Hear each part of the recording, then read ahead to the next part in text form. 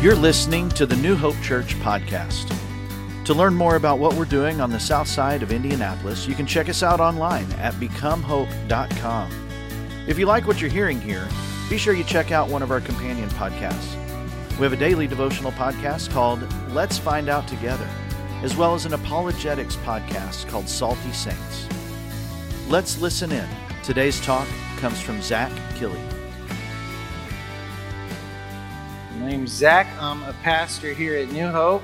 I want to start off by asking you guys a quick question. When you think about worship to God, when you think about how we worship God, what do you think about? Throw it at me. Prayer? Yeah. Singing? Yeah. Praise? Yes. Thankfulness? Yes. What is that? Learning. Bingo. Yep. Reciting scripture. Yeah. Awesome. Yes. All forms of worship. Very good. Correct. 100%. Here's my definition of worship. I stole it. Reason I stole it is because I can't do better. There's this podcast called the Theological Equipping Class. It's out of McKinney, Texas at the Parkway Church.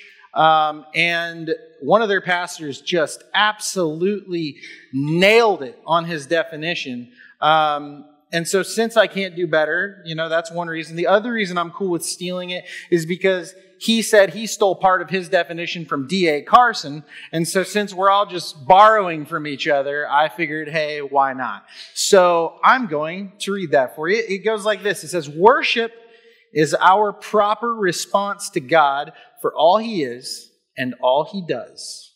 It is a continual response of adoration and action manifested both in the lives of individual believers and in the corporate life of the local church. Good stuff. Covers all the bases, right? If you notice at the end, it says in the lives of individual believers and in the life of the corporate church. We're going to be talking about the life of the individual believer today. Next week, Jason will be talking about evangelism and discipleship. I got it wrong the first time. Evangelism and discipleship out in the world, so worshiping out in the world. And Randy, the next week, is going to be talking about corporate worship, or I guess 2 weeks after that, corporate worship here in the church service as the body of Christ. What that looks like. And so those are kind of the wheres, like where do we worship? But I want to talk about the why, when, and the how of worship. So why do we worship God? Well, think about everything God does for us. We worship God because of all He is and all He does, right? So everything we have in life comes from God. The breath in your lungs right now is a gift from God. The fact that you woke up this morning is a gift from God. Your loved ones are a gift from God, your friends, your family, the belongings you have, your job, your possessions. This week at Stars, I was talking about the fact that the way our planet sits in the solar system, we're just far enough from the sun that we don't burn up. We're just close enough that we don't freeze. We're just close enough to Jupiter's gravitational pull that it protects us, right? That all the meteors that come our way, right? It sucks those up and it hits them. But if Jupiter were too big, right? Then it would probably swallow us and we would get crushed by it or we'd drift off into space because it kind of keeps us where we need to be. You see, when we look at the way the planets even sit in our solar system, everything is designed to protect us, to love us. God is for us in so many ways. But notice, that's not the only reason we worship Him. What did it say? We worship Him. It's the proper response for all He is and all He does. So before He ever does anything, He is worthy of worship. If we read Psalm 29, 1 through 2, it says, different translation. Honor the Lord, you heavenly beings. Honor the Lord for His glory and strength. Honor the Lord for the glory of His name. Worship the Lord in the splendor of His holiness. He just is deserving of worship. He is the only being worthy of worship. It's who he is. Before he ever raises a finger, before he ever does a thing, he is God, and that's enough reason to worship him.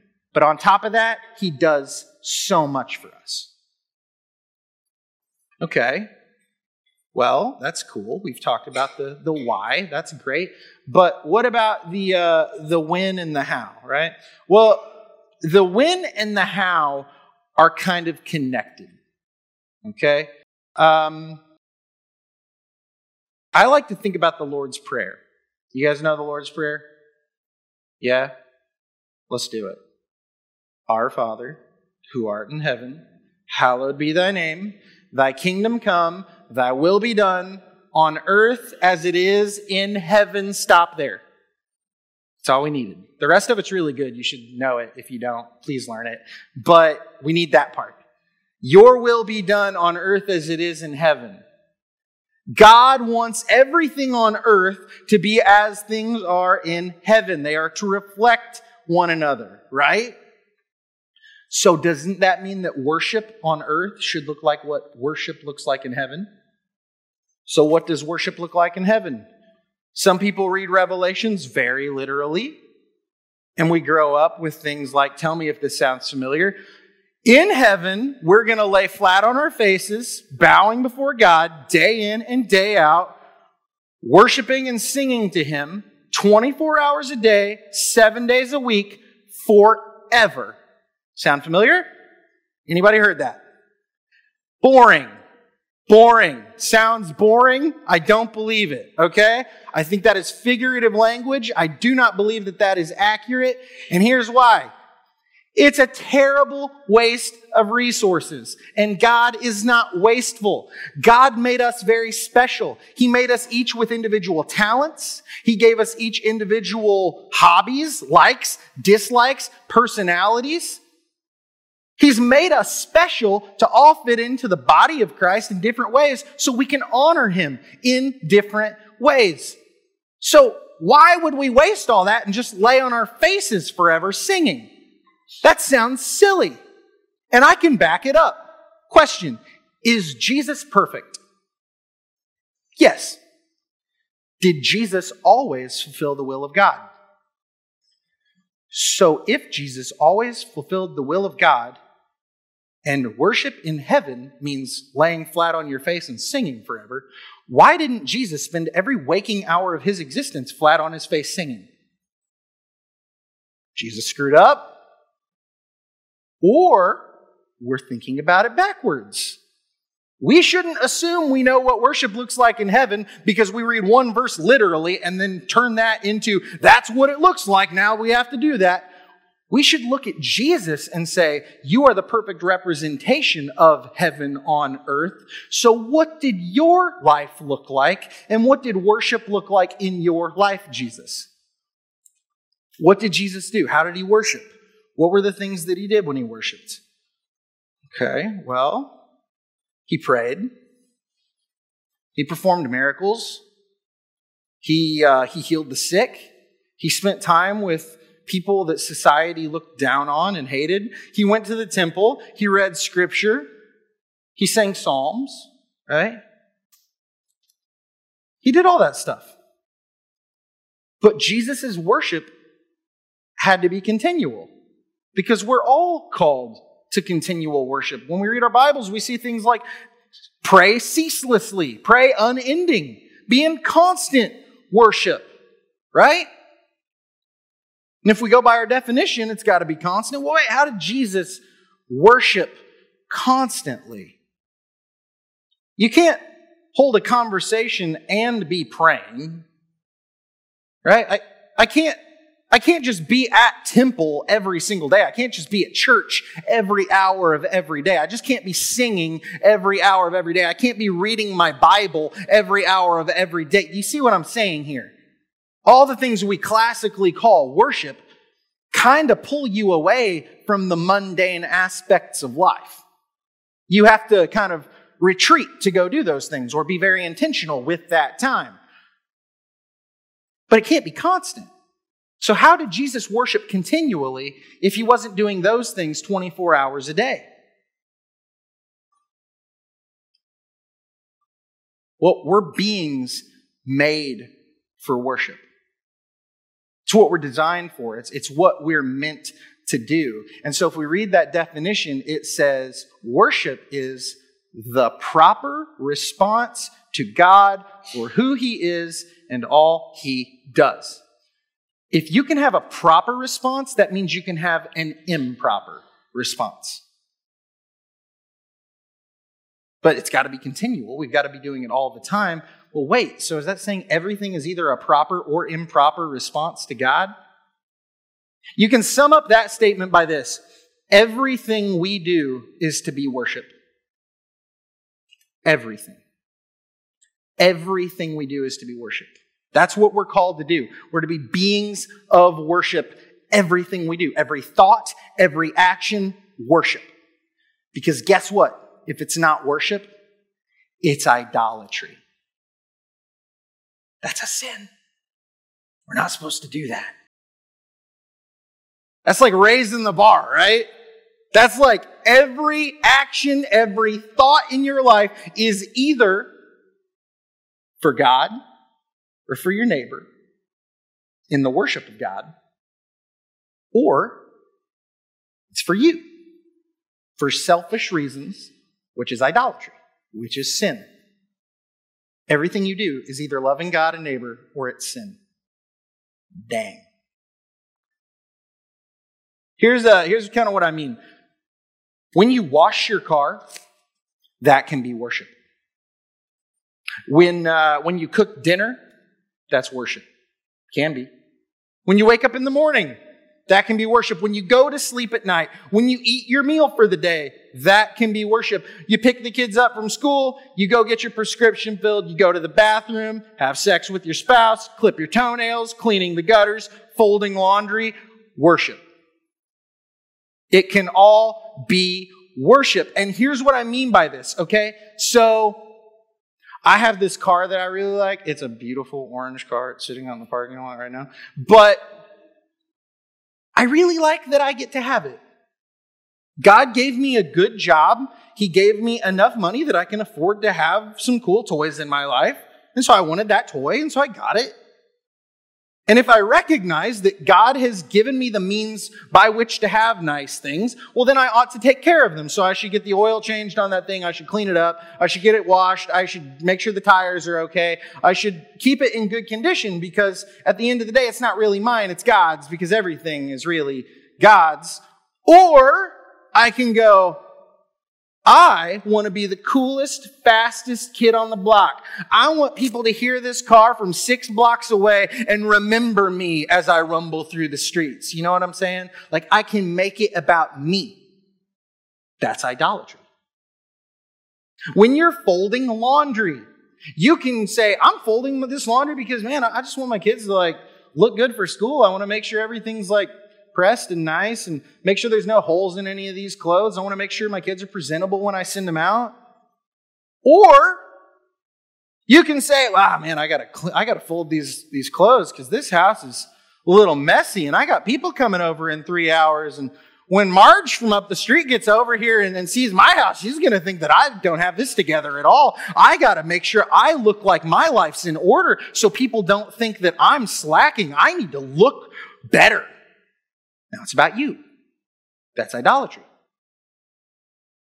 When you wake up in the morning, you can wake up and say, God, thank you for this day. I'm going to go do something with it. I'm going to get up on time and I'm going to go figure out what I'm going to do today and I'm going to make it all useful. Or I can lay in bed all day and do absolutely nothing and make it all about me, and that's idolatry. Now, given you could lay in bed because you need rest and you're stewarding your body that God has given you, and now it's worship. Do you see, everything you do is either worship or idolatry.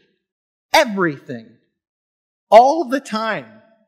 You can either make it about God and neighbor, or you can make it about loving yourself. If you want a lens through which to see all this, here's maybe a better way of putting it. It's not about what you're doing. It's about why you're doing what you're doing. Everything is about why you're doing it. It's about adoration of God as well as action, right? Both. You know, even worship can become about me. If I look at the church and I think, man, like, I got to be in a certain type of building. We got to sing this many hymns. They better be hymns. They better not be that contemporary crap, like I need at least 3 archways. I need the cross to be so-so. I need the floor to be so-so. I need the wallpaper to be so-so. I can make it all about how I need it so I can appropriately worship. Or I can say, everything I do is worship to God and it is all equally important. And I will adore Him through those actions, and I will serve Him through those actions, and I will serve my neighbors, and I will love them, and I will make it about other people and God and not myself. Everything can be worship. If you want a good book to read about this, it's like 100 pages. You can knock it out in a few hours if you just sit down and apply yourself to it. It's The Practice of the Presence of God. It's about Brother Lawrence. I don't remember who wrote it. But Brother Lawrence is a Carmelite monk. He's a Catholic monk. Take notes. This is probably one of the few times I'm ever going to tell you to go buy Catholic literature, but it's a good book. It's good stuff. Brother Lawrence is awesome. And when you look at the way he treats life, when you look at the way he views life, he sees everything as an opportunity to serve God and neighbor. Now, I think at times Brother Lawrence takes it a little far. Like, there's one part where he's flipping a pancake, and with each flip of the pancake, he's like, and now I devote this to God, and yes, and now I devote this to God. And it's like, whoa, let's step it back just a hair, dude. We're making this a little weird. Like, we don't take a step out the door in the morning and we're like, and now I dedicate this step to you because you've given me the feet and this breath with the lungs that you've blessed me, Lord. Like, you can turn it into a weird little ritual and then you're missing the point again. Just love God and love your neighbor with everything you do. That's what it's about. Brother Lawrence goes on a trip to go pick up some beer from England, I think it is, on a ship. And he's like, yeah, it wasn't the greatest time, but I was glad God gave me the opportunity to serve. And it's like, that's it. That's the thing. Like, take every moment and turn it into a form of worship for God or your neighbor. Don't complain. Don't make it about you. Make it about them. Consider yourself as less than others. So here's the deal. We have raised the bar as high as we can possibly raise the bar, that now you all should be aware that you are either constantly worshiping God or constantly sinning. It's one of the two, right? So we're all kind of screw-ups. I get that. That's good. But the question is, how do we do this then? How do we possibly do this? This is so hard. Here's the interesting thing. You can't. I can't. Nothing we can do that is good is of ourselves. Nothing.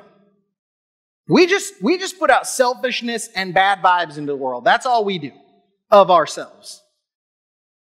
But when we read 1 Chronicles, I said 1 Corinthians, first service. 1 Chronicles 29:14, it says this, "But who am I and who are my people that we could give anything to you? Everything we have has come from you, and we give you only what you first gave us." Even the ability to worship comes from God.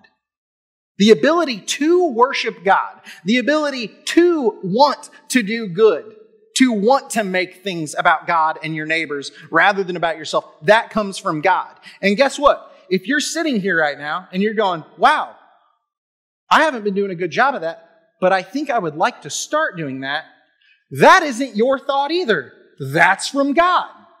It's all from the Holy Spirit. Every prompting to do good comes from God. And so we can't just will this into existence.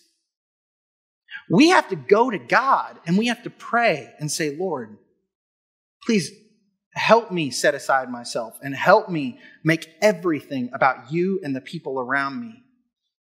Help me to make sure that I come last in everything, but everyone else around me is considered to be greater than myself, Lord. Help me to do that in everything I do. And Lord, let me take care of myself, not because I love me, but because I love you and I love what you've given me and what you've blessed me with.